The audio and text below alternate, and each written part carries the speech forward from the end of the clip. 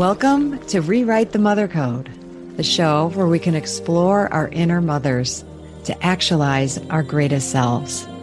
Through interviews with incredible guests, live coaching sessions, and my own experiences, we're going to dive deep into embracing feminine values and reparenting ourselves. So be prepared to show up, hold space, and be mothered in a way that you never have before, but have always needed. It's time to rewrite the mother code.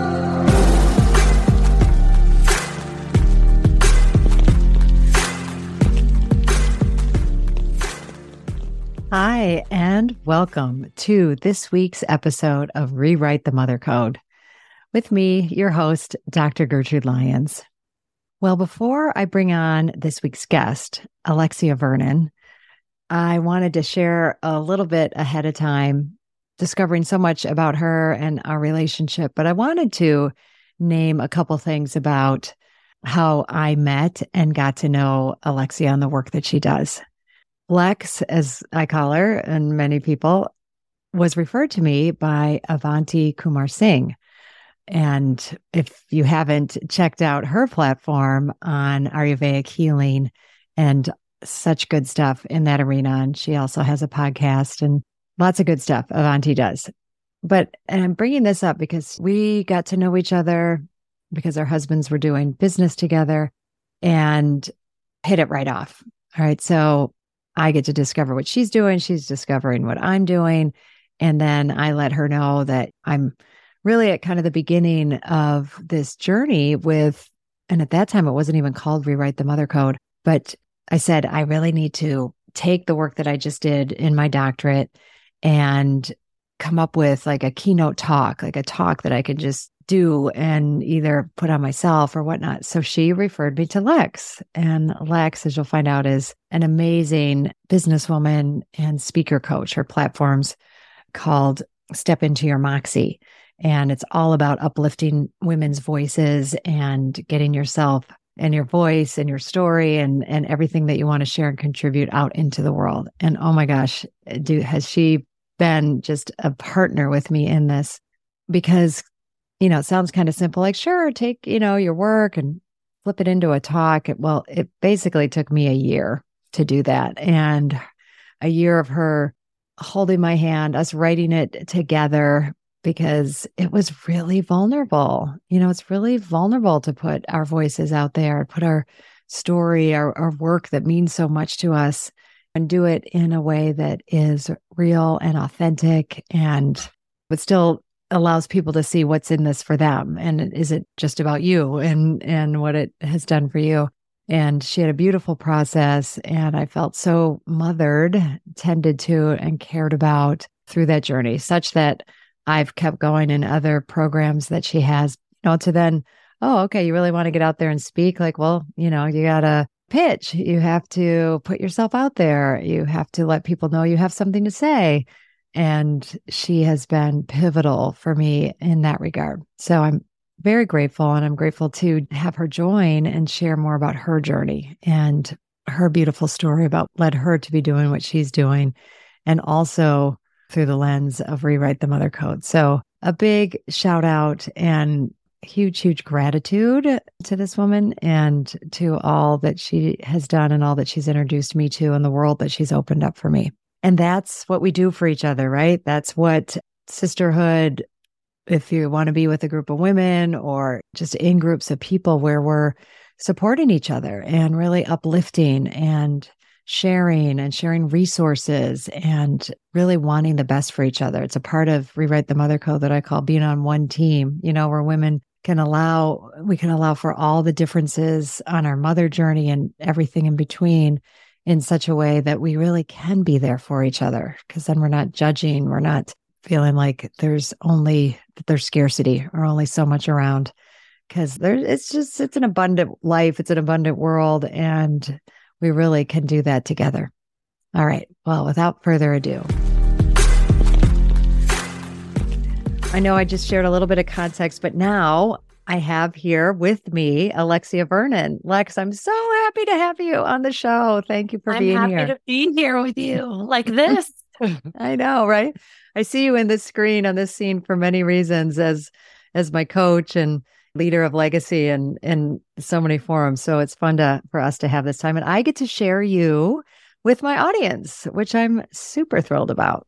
Well, I hope I don't disappoint and I add value because I listened to your podcast. You've had other legacy members on recently. Yes. And some incredible guests over the last few years. So I'm truly honored to be among the company that you bring to your audience. Oh, thank you so much. Well, I'm going to, at this moment, let the audience know a little bit about kind of your resume, the factual things about you. And then I know we'll get into the heart of things as we move on in the podcast. But it's so impressive. I was saying to Lex, I want to say every word of this, but I'm going to give you some highlights around Lex so you can get a sense of this outstanding woman and all the things that she has done. So I can't not say this first line, which is dubbed a Moxie Maven by President Obama's White House Office of Public Engagement for her unique and effective approach to high-stakes communication, leadership development, and employee well-being.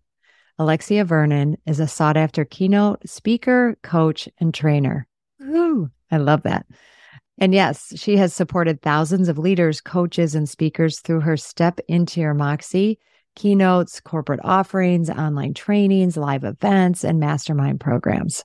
And creator of the first of its kind Step Into Your Moxie certification. And I love this because it prepares business leaders and the coaches and trainers who develop them to speak up for the ideas and issues that matter to them and their companies as they show their employees and clients to do the same. Such good stuff. Okay, she's been all over the place speaking and featured in programs and leadership events with Fortune 500 companies, nonprofits, professional associations, the United Nations, and she's a TEDx women speaker.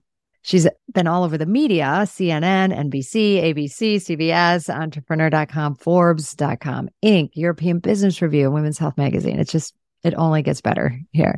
Also author of multiple books, including the award-winning Step Into Your Moxie, Amplify Your Voice, Visibility, and Influence in the World. She's the creator of the popular LinkedIn learning course, Communicating to Drive People to Action, and the host of the Moxilicious podcast, of which I was a guest at one time, which I'm very proud of. Season 1. Season 1. An oldie but a goodie. It is, yes. And one of my first, oh my God, I was so nervous. So nervous for that. And luckily you were my coach, so you could help me through it, which was wonderful. So as you can see, this and more, I'm only scratching the surface on this amazing woman. And I've asked her to kind of start off by sharing a bit, just like give us a flavor of this journey, what this journey you've been on, Lex, to get to be this woman entrepreneur, the success that you are, and the impact that you have had on me, but also so many women and leaders. I know you don't just work with women, but many of your groups are geared toward women. But I think that's an important point. So some of the things that just come to mind or touch your heart about your journey, I'd love to kick us off with. One of the things that probably doesn't come through in a bio, but it's really important to lead with, is that despite all the stuff, I have spent a lot of my life in what I would refer to as an on-again, off-again relationship, not with a partner, but with my own voice, meaning one moment it would feel like I am tap dancing on eggshells, striving to be liked, to give the right answers, to not be called out for failing to be enough of whomever I think other people want me to be. But that, fortunately, is not the full story, because at other times, sometimes in very close proximity to those former times I just described, I've loved being on a stage with a microphone in my hand, advocating for myself or advocating on behalf of other marginalized folks. It just took a really long time to figure out how to make space for the reality that both of those pieces of me are a part of me. And it was probably 14 or 15 years ago at this point where that light bulb went off, that I'm not one or the other. There's not a problem with me. I just haven't learned how to create a narrative that makes space for that. But also at that point, I hadn't yet gotten really adept at learning how to be comfortable with all the discomfort I often felt when using my voice, particularly on stages in high stakes situations, giving feedback, receiving feedback, and so forth. And so while I've been an entrepreneur and a coach for almost 16 and a half years as of this recording, which is a long time, I would say that it's really been the last 10 or 11 years of running that business where I've felt like I'm in a really good place to be able to shepherd others, oftentimes, as you mentioned, women, more and more since the pandemic, interestingly, executive men in some really high profile organizations through that process of recognizing that vocal empowerment, that ability to walk into any room, into any conversation, onto any stage, speak up for ourselves, the ideas and issues that we're passionate about and that matter to our companies, and call people to take action, that process is far more holistic than we think. It's not just about confidence or competence. It's about so many things: our inner voice, getting comfortable with physiological sensations and being in our bodies as we do hard things and say hard things, presence, messaging, and ultimately persuasion. And so those are all the things I'm really passionate about. Yeah. Well, and you are, and it shows right now. Like, I'm like, oh, I know what you do. And I love hearing you speak to it. And I love also some of your magic is that I've experienced is this ability to, as I mentioned this, you don't know this, but I mentioned, and when I was pre-introducing you at the beginning, how much you held my hand through writing my first keynote talk, and taking the material, and just how you could hone in so quickly just by me sharing, what I hope to kind of organize and put together. And I felt for so long, like, why can't I just have Lex speak for me? She says, she speaks it so well and so articulately. But through what you were just talking about, all those ways that working with you, I wouldn't have expected, like improv exercises and different kinds of ways to vocalize and get comfortable in just being up in front and allowing things to flow. And at the same time, in certain situations, walk a certain talk that you need to actually memorize, something I still have a challenge with, but have gotten your support on. But I think the biggest thing is doing all those things so I could be present with myself as I'm standing in front of a group of people that could be one or two people up to a large group of people. So that's my experience of what you're talking about. And I think this dovetails well into the question, because just to speak more in, and I think you're articulating what it means to step into your moxie, right? And why that is such a challenge for women, and particularly moms, since we have a lot of moms of children. But as we know, and we're always articulating, we all mother, what is it about stepping into your moxie, and why is it such a challenge for us? It's complicated. Mm-hmm. Moxie is a mindset and a skill set. And I say that, but to frame that before we talk about that further, it's important to honor that most of us, when we think about self-advocacy, naturally default to thinking of it in terms of a masculine model, where we've got to push and we have to hustle. And there's not a lot of space for the feminine in that process. Mm-hmm. And so as a result, it doesn't feel endemic or good for a lot of us. Right. And therefore, the idea of advocating, whether it's for ourselves, for our children, for people in the workplace, for marginalized communities, it often feels like we have to armor up and be somebody that we're not in order to make impact. I would say that 80% of the work that I do with anybody who's female or gender minority is about looking at how we've approached our communication and really doing a lot of unlearning, because it's not about being someone we're not. Stepping into our moxie is about giving ourselves permission to go back to who we authentically are before the world gave us a reason to doubt ourselves or to believe that we weren't enough, or a message that I hear more and more frequently from women: particularly women who've experienced another layer of marginalization because of race, or maybe they're disabled or they're LGBTQ, is this notion of I'm too much and I'm going to overpower. And maybe I need to take a breath and step back and not be so overwhelming for others. Yeah. Once we start to recognize that the problem isn't us, the problem is the messages that we've received. Yeah. And then that can open us up to recognizing, how do we, I like to say, go for the holy yes. And so holy is not necessarily religious. My background is Greek. And I love the word hagios, which in Greek means holy. But if you decode it, what it actually means is different and set apart and special and revered. And that to me is that essence of stepping into our moxie. And so if we look at it through the lens of mothering, I am a mother of one biological child, Kaya, who as of this recording is almost 9.5 years old. Oh my gosh. We're still at that stage where half birthdays are very important in our house. And we've got a half birthday coming up next week. I think for a lot of us who have a motherhood experience with children, motherhood is one of those moments that feels like it should be a natural rite of passage. Definitely not my experience. I would posit that is not the experience of the majority of women. Right. And so oftentimes it can flag a whole set of insecurities, particularly in Western culture where we might not have been around a lot of children. I know that I wasn't. I happened to be an only child. I didn't grow up in a culture where there were lots of children around. And so I'd gotten to a stage where in my career, I was rocking it. I'd hit a lot of metrics for success, was very intentional about entering a season of life where I brought a child into the world, and luck, the universe, whatever you want to call it, conspired on my behalf where that process was not terribly challenging.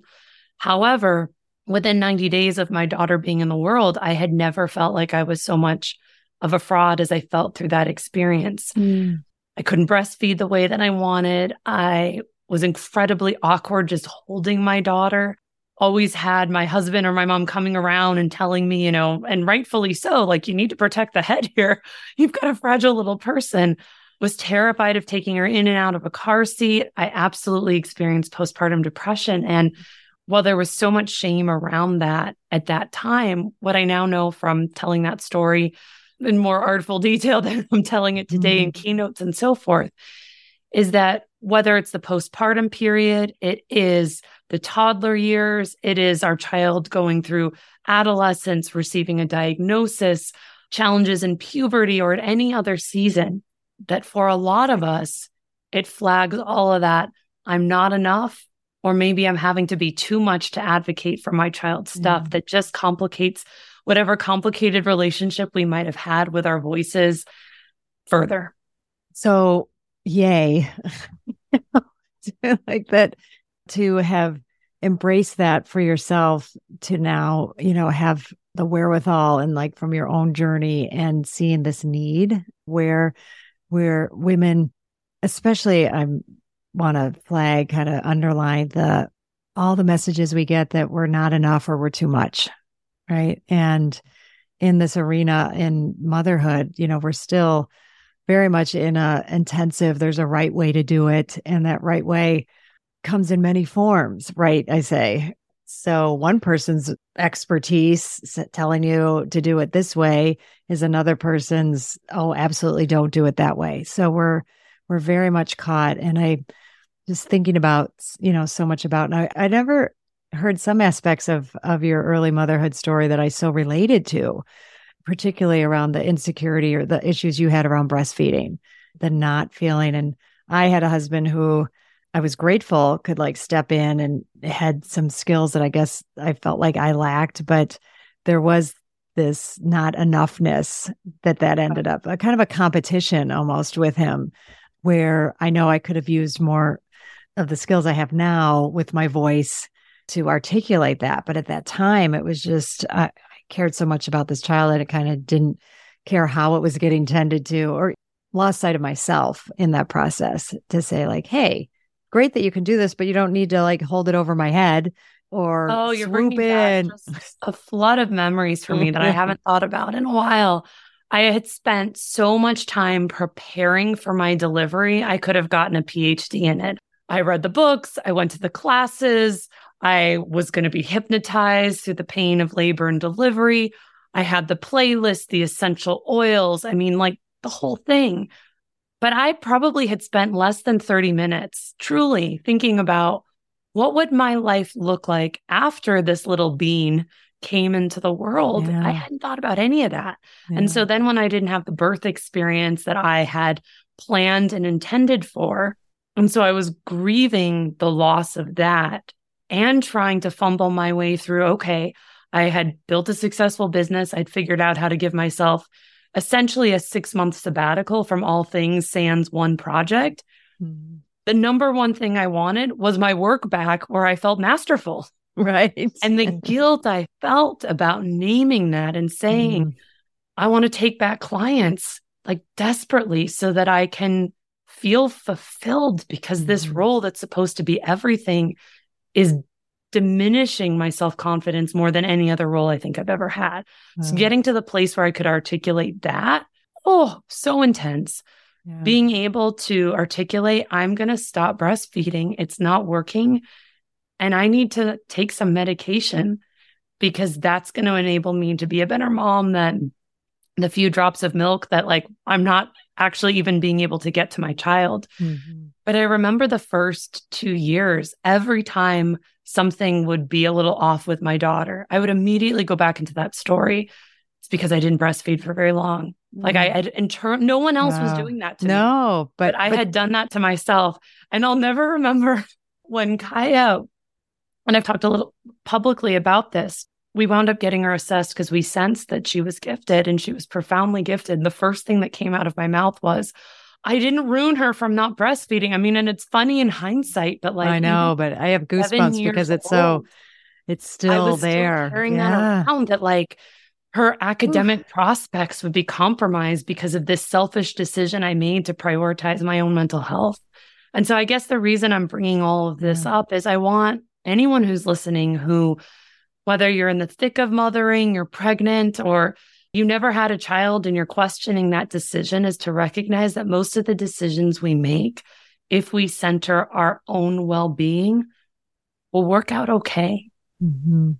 Like we can't mother our kiddos if we're doing a crap job mothering ourselves. And I'm glad that while it was a really uncomfortable period, those first 6 months, that in some ways that they were that uncomfortable, because later on when there were complicated decisions where it felt like my well-being might not be integrating perfectly with decisions, it was like, no, it's not selfish to say I need to hire help, or we need to make a different decision in schooling because this decision and this investment is taxing my well-being. Like naming those things have always meant that the pivot has been profoundly easier than the amount of time I sat on the struggle bus, doubting the decision I knew that needed. Yeah. Oh, I think I just want to underline, everything that you're saying. And you said something that struck me. It's not like, oh, okay, I'm going to hear this. And now when I have a baby, I'll do this and then it'll all be okay. Right. It's not so much what we're going for, but I think what you are bringing up is just this general sense of mindfulness, and wherever we can build a stronger sense of our core self and any habits that we have around our self-mothering. When you bring in something even more that you're going to be putting a lot of your energy into, like a child, or it could be a startup business, right? If we look at all the things we mother, something where a lot of your energy and caring is going to be put forth. Just that awareness of, we're going to need even more self-mothering than we've even been doing. But any muscles that we practice, and from small things to big things, and we're, I think, working this muscle in our conversation around speaking up for ourselves, around, well, everything from the critical inner voices that we want to tone down, like mute where we can, not have them be so loud and running us, all the way up to like where we really do need to speak up, and where it's really going to. And those are opportunities. It's not, if we can take out the like right, wrong, and like, oh, that's how I'll avoid that hard mothering, Moxie, they're muscles. And like any muscle, if you don't consistently flex it, it atrophies. And that always reminds me that it's not an all or nothing. Mm-hmm. Most skills are contextual. So I might be great at mothering my business, mothering my clients, and struggle profoundly to mother myself or to mother a child, or more recently, mothering a pet. It feels like that's the relationship that is most complicated in my home. And I laugh, but the relationship between my cat and me is very complicated. Mm-hmm. But it's the same thing with our Moxie muscles too. We might be fantastic advocating for our child at school and yet really struggle to find our voice and set boundaries with a client or with a partner. When we're able to honor where we are in our Moxie, then it becomes easier to say, okay, this is what I'm doing in that context where it is working. What's the lesson that I can take and apply to that context that feels trickier? Hi, I'm so excited to share with you my 2024 Spring Equinox Self-Mothering Retreat that's happening this March 2024. And I would love for you not only to consider it, but to attend. But in considering it, hey, just knowing that you would be leaving cold weather, if that's the space that you're in, and coming down to just magnificently beautiful, warm, nourishing place of Zihuatanejo, Mexico.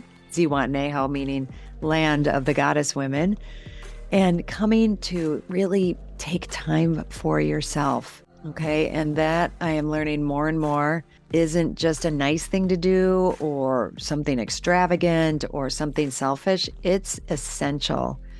And I really want you to take it seriously, to consider, just think about what would it take for me to go. It's a 5.5-day retreat, getting from where you are, getting there, landing there, and then being in a space that is all about you. It's all about nourishing you. It's all about tuning into you, using everything around us, the nature, the food, the beautiful people, the rituals, ceremonies.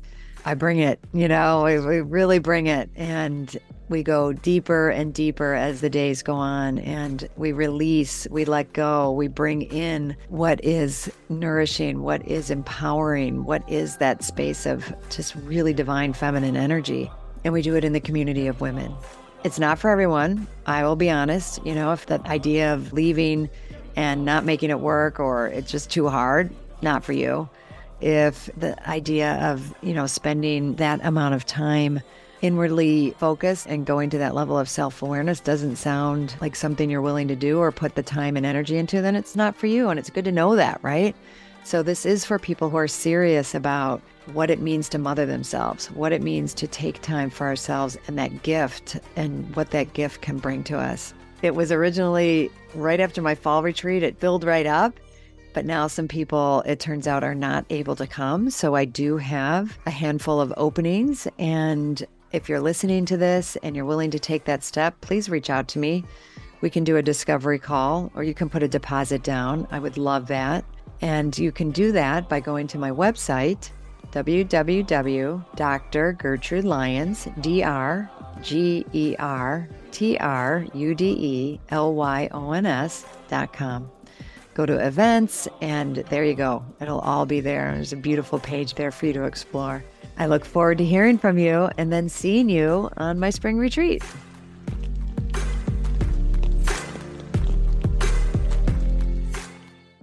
Yeah, no, absolutely. That's so beautiful. As you were sharing, I don't know, I have these memories coming up, and I'm going to call it early motherhood with my platform, or with I don't know what part of the mothering process I would put our work together, creating that keynote, and the phases I went through that felt so similar, to me about that. And I guess I could liken you more to the midwife of that birth, right? Like, no, not no, but you can do this. And I'd hit these walls of like, oh, I can't imagine sharing these pieces of my story to the world. It was okay to write it in a dissertation and have it, kind of. And even when I did that workshop and I shared some of it, those were almost all women that I already knew, right? So this was like, oh my gosh, standing up in front of the world and using my voice to share myself was really something that I can't imagine having done alone. And I don't think I ever would have. I never would have completed that talk. That birth would not have happened. So, one, I'm super grateful. But I think a couple reasons I'm saying that are I like looking for parallels and metaphors so that we can have this inclusiveness around mothering and how we mother, and that all women mother. And that was as and sometimes just as scary and painful as the giving birth and new motherhood in some ways, because I think maybe it was more about me. And some, I don't know, there was some aspects of it, but this putting myself out into the world was a huge step. And I don't know. I don't have a question around that, but there's a lot of, I know you work with a lot of people doing this. You have you've given birth to a lot of people's keynote talks. So what you're saying makes me realize something powerful about presence with public speaking, presentation skills, and also with mothering, that at the essence of both is the deep discomfort that comes from being really here and now and being seen. Yeah. And yet what our audience is, whether that audience is a child, an actual audience in a theater, an audience in a boardroom, an audience anywhere, what they crave more than anything is permission to truly see that leader before them or that speaker before them fully. Yeah. And so we often think if we go to our children or if we go to an audience or we go to our colleagues and we allow them to truly make eye contact and see us and breathe with us, that they're going to find out somehow we're not enough. The irony is that that's what they want more than anything in terms of our presence, which is very different than kind of being seen, but being diminishing and talking about all our not enoughness. Mm-hmm. There's a difference between being seen and being enough as we actually are without needing to over talk about the areas where we're struggling. And that has been one of the most beautiful, is the only word I can come up with, lessons that I've known for a long time in terms of the work, but I didn't realize in terms of my mothering, that when I show up to my daughter during a tough situation and I say to her, I'm really stuck here too. Mm-hmm. And we can make eye contact and breathe and hug. And I don't have to force a decision for the family or for me or for her. And we can talk through that. Messaging that being in our moxie doesn't always mean making a quick decision and professing to have all the answers. It's navigating that discomfort. Mm-hmm. And in a lot of situations, being present in that uncertainty until a better answer or an answer we feel more comfortable with emerges. Oh, I love that.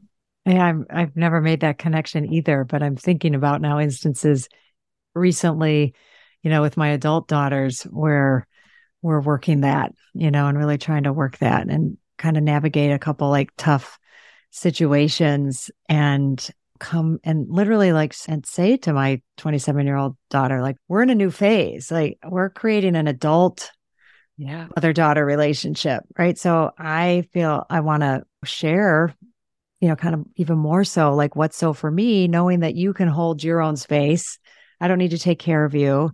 And out of that, you can make choices or decisions that are your own that don't have to be influenced by mine, but I want to share in it together. And that was big. That was a really big moment recently for us. And I think it's underlining exactly what you're saying. These skills that we're talking about are not skills we typically think about cultivating in college or grad school or even in the workplace. Right before I came to this interview, I was with fellow LinkedIn Learning instructors. We were on a LinkedIn Learning call talking about sort of the future of skills and how they make their courses. And there's an NDA, so I'm not going to get into any specifics. But one of the things that emerged was their commitment at LinkedIn Learning, and hopefully anyone who happens to be in learning development or leadership is equally committed to this, to looking at what are the actual skills that are not specific to jobs, but are specific to achieving our business aims or what our careers necessitate. And there's so much in mothering that is skill-based that sometimes we've cultivated in other arenas. We just haven't given ourselves permission to bring it in. But oftentimes our skills we've simply never named. And one of them that you're naming, and I think is so important, is that ability to sit with uncertainty and not self-flagellate, not rush a decision, not diminish ourselves, and to wait and look at outcomes and then come back to that decision and be able to integrate critical thinking, research, and intuition to move forward. Like if we could all do that in every realm, we would all be moxylicious. I know, right? Regular, right? Right. Well, I love that because you said we'd all be moxylicious. We'd all be living that, our vision, that ideal state that we're going toward. And that isn't, moxylicious isn't a, oh, you've reached it and check, you're done, right? Like I'm getting how ever evolving it is and has been for me. And this conversation now has me go back to, again, that first keynote talk and relating it again, because I think some things, skills, whatever we want to call them, that ended up coming out is it wasn't like, okay, if I just memorize it enough, then that's what will get me over this like fear I have, or, this vulnerability. And it really wasn't until I started reframing it. And I know we did this, I think it was actually at the retreat, more may have been in our coaching too, but both, where I reframed it as, no, this is me rewriting the mother code. This is me seeing a vulnerable part of myself and taking care of myself so that I can do this thing that's hard, but I can do it anyway. And I can, show up for myself. And I remember holding it as a healing process. So every time I thought about now stepping in front of an audience, like, oh, that's going to be a healing. It's a gift to me and it's a gift to the audience. But this like essence of shared healing that I had, and that each time I did that, I was healing a part of myself from the stories that I was sharing, from the part of me that didn't think I could actually get up in front of an audience and speak, about these things. And I was doing it, and it was going to heal and help me have compassion for those parts of myself. And that, I think, once we worked a lot of other stuff, was one of the key pieces of it for me. It's so beautiful when we recognize that within time, answers that feel super elusive will typically emerge. Maybe not on the timeline we've set. Right. Like maybe we have to be flexible. Right. Yet very few things are unknowable forever. We often underestimate how much time something will take, but we often overestimate when we're in the struggle how much longer it will take. So I see this all the time. You might know what I'm referencing. In business planning. So, Yes. I've got this great vision for a retreat, or I've got this great vision for a new program, and we think it's going to take us 6 weeks to map it all out. And then we get to week 4 and we're like, there is no way this is going to take me 6 weeks. And so suddenly we think to ourselves, it's going to take 2 years. And it's like, nope, the truth is in the liminal space between those two poles. And if we can learn how to be a little bit more fluid in our relationship with time, oftentimes we're able to show up more fully for our kiddos and not overwork, but also not put our own passions on the back burner for 18 years because it feels like till kids are out of the house, who am I to center my joy and some of my desires for what I want to bring into this world outside my home? Yeah. You're here. I love it. Well, and I think this is something we're talking about. Because when we're using these words, elusive, or, when we don't have words for it, or this liminal space, like that is the feminine, the yin aspect of our journey, our process, like our work, our mothering, that I think is, I know what I'm trying to give more voice to, and I know you are. And, we'll never have the words for it to really, that can fully encompass it, but we do the best we can. Right? And it's another thing I love about the work you do, where you also very much have supported me and others with structures, with systems, but it's always in that framework of so that this message can get heard, so that your presence can shine through, and like almost no matter what you say, your audience is going to feel you and have an experience. And it kind of flips, I think, sometimes our typical cultural paradigm where it's like, no, the important thing is that structure and saying it perfectly and word for word, versus, no, those just help you so that you can be. I don't know if I've ever articulated that with you, but that is something that I know I have felt very supported in the work that you do, and how, first of all, yay, and you can respond to that. And then anything else that you would say, like, are some of those systems or structures that put us in that space?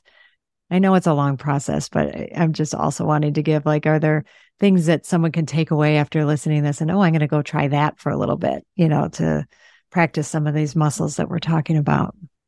In a moment of constraint, to start by asking where you feel that in your body. Now, that might sound counterintuitive, yet oftentimes, if we give ourselves that space to name it, it might feel that it's in the throat, which often means there's something we're not speaking. I woke up this morning and I had a sore throat and I knew I wasn't sick.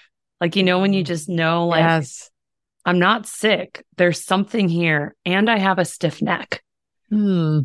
And while I'm still working through it, so I probably won't name it, it was a challenging conversation that needed to happen.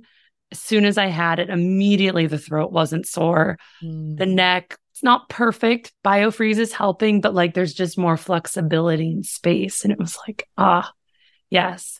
There's so many wonderful books written about how the body, there is one of them, the body keeps the score, the body knows. And so I always, from a place of curiosity, like to lean in and say, how am I experiencing this in my body?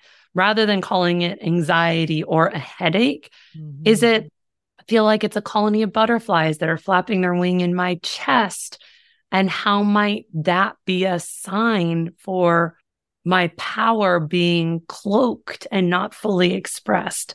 That often will start to give me some indication of where to get curious and what to play with. So that's one thing. Yeah. And I love that one. I'm thinking about that one now.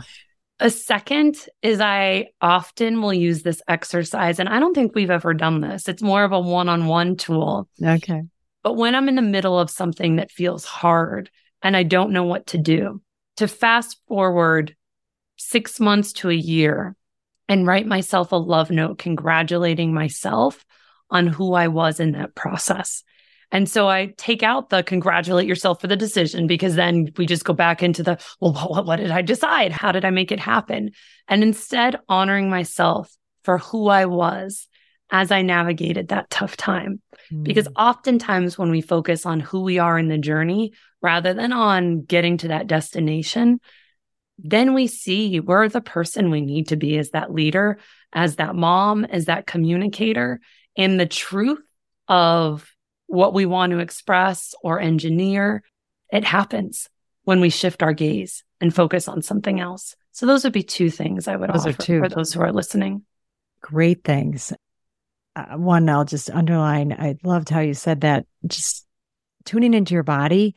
But I think we can sometimes, culture will give us like these words, to describe it, like anxiety or, oh, I'm depressed. But it doesn't leave us like, and you might be, but if we stop there with a label for it, we're missing, I think, where we can get curious, where we can like actually go in and talk to it or explore. I love that when you said that, up. It's because it's not an either or. I absolutely had postpartum depression. Yeah. And I know definitively an antidepressant made me better. And I also know that once I started to treat the depression, I realized that there was a bigger story needing to be told, which was at that point, my husband was working full time in a career that was keeping him outside the home. And I had this vision I hadn't dared to articulate of him retiring and coming to support my thing and growing this business so that it could support us. And so running concurrently was, I've given birth to this child and to this amount of ambition I had never held before. And you know how the story plays out, that 4 years later, he did retire and he did join the business and he does support it. Amazing. For operations. And whether that had happened or not is almost irrelevant. What needed to happen was me honoring this desire that I hadn't expressed, because it felt and so expressing scary it, and articulate. audacious. Yep. Yeah. Here. So beautiful. All right. Well, I just want to talk about so many things, but where do you want to go? I'll go anywhere. Yes, I know we will, but we'll have more times, more opportunities this will not be my one and only time to have you on this podcast because I'm just sparking with even more ideas. But for this one, I think people have gotten a really good sense of you and the magic and your genius and what's possible when we step into our moxie or when we just say we want to go on that journey and where that can lead. And I don't think we called it that when I first started with you. It was like speaker coaching.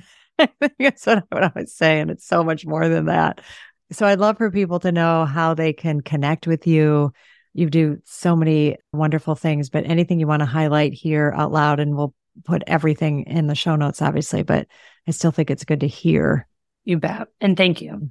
Mm-hmm. For anyone who wants to get a sense of the scope of the work that I and Step Into Your Moxie, the company, does, you can go to stepintoyourmoxie.com, and under Work With Us, you'll see a range of corporate offerings, our certification. For those who are listening as individuals who are thinking to themselves, I really would like to get out into the world. I have an important message. I'd like to grow my visibility through speaking, podcasts, being interviewed, and so forth. The better place to go for that is either alexiavernon.com, which has more of the personal work, or for those specifically who are interested in speaking, book corporategigs.com is a space where I've got a gorgeous guide that's all about how do you start the process of getting booked speaking gigs inside of organizations. I give some speaking topics that have been very popular inside of companies over the last 3 years. And so those are a few options. And as Gertrude mentioned at the beginning, I do have a podcast. It's called Moxielicious. You can go back to season 1. I don't remember which episode it was, but it's within the first 10 to 12 and hear Gertrude's. But there's lots of great conversations that I've been having over the last 3 or 4 years, however long I've had the podcast, on lots of different topics related to Moxie. I love it. I love all the things that you do. So my last question, or that I would ask for you to be with, is what does Rewrite the Mother Code mean to you? It is a question I've had an opportunity to think about through our work together over the years. Yes. And my answer has evolved. In many ways, today it's simpler than it might have been a few years ago. At its purest, for me, rewriting the mother code means giving yourself permission to create on a moment-to-moment basis how you want to express mothering in the world, your way, that you can listen to helpful friends, colleagues, ancestors, and ultimately, how can you funnel that through your own truth? And most importantly, because intuition, I know we didn't talk a lot about that today, but I recently led a certification, so it's on my mind, is not having awareness that has to be disconnected from what others are saying, but ultimately it's recognizing what feels most right for us and then doing something about it. Yeah. Well, that's beautiful. I love your evolution. Thank you. They've all been good, but thank you so much. Thank you for everything personally, a personal thank you, but then also thank you for being on and us at least getting started digging in to this very important topic of uplifting and women opening up to share their voices and through your platform. Thank you so much. Thank you for the incredible change-making work you do and for holding conversations for women to be able to honor mothering in whatever season they're in. I have zero doubt that I'm not who I am in my home as a mother, who I am in my most important relationships with family, particularly my partner and work and life. I wouldn't be who I am without the role you've played in my life. So just a huge thank you. Well, okay. You caught me here at the end, tearing up. Okay. Thank you so much. And I know I'll see you soon. Wow. Oh my gosh. I was so beautifully, I guess, caught off guard at the end of that episode when Lex was pouring appreciation into me. And that has definitely been and continues to be a journey of mine to open myself to receive an offering like that and watch. The chatter was minimal, but it was there. But to watch what used to be really loud voices like, oh, she's just saying that to be nice, or she doesn't really know what she's talking about. And the list, would go on, blocking the way to take in that yummy acknowledgement and that yummy nourishment, and allow that to uplift and buoy me and be there for me to access when I doubt myself, or when I'm, I think we all have those days, right? Where it's like, does this matter? What am I doing? And what should I keep going? And I don't know about you, but I do have those. And I'm kind of assuming we all do at some level have those voices that come in. So I can put this in my data bank of like, oh yeah, remember what Lex said, the difference it's making to her. I think she maybe said a daily basis, but quite often in choices and ways that she's operating. So I want to name that as another muscle for us to flex, because I also think it's what we were talking about around our voices and sharing and using our voices to really be present in receiving, like I was just talking about, but also giving and offering, that level of acknowledgement to each other and to others who have touched and impacted our lives. And I've been thinking about that a lot recently, because I'm getting prepared to say some words at Mitch and Morgan's, our daughter and now son-in-law's Chicago wedding celebration. And a part of what I'm going to be sharing is gratitude. And I could probably be up there all night, but to really hone in on the essence of that and offer that to the people who have helped, make that event happen. But so many more and so much more. And those are learnable skills. Those are things that many of us have blocks or barriers to. And, for a myriad of reasons, but that's a muscle to practice. And I'll give it as an assignment to people that I coach to give and receive compliments, and do that for a period of time to notice what comes up, notice where you shut down compliments, things that you are able to take in, not like the whole gamut. There's so much to learn from just that piece. And there was so much more, really good stuff in this episode that I hope you can take with you and bring into your life so that you're using your voice. We all have something to share. Our lives, these beautiful gifts and journey. And, when we put that into a narrative and can reflect that, but any way that we're reflecting it is a gift, and anytime we share ourselves. So I encourage anyone and everyone to consider where and when they want to share something, and share a truth, share something that's on your heart. What's kind of churning around in there that needs to get spoken or said. And if you need support to get it said, get support.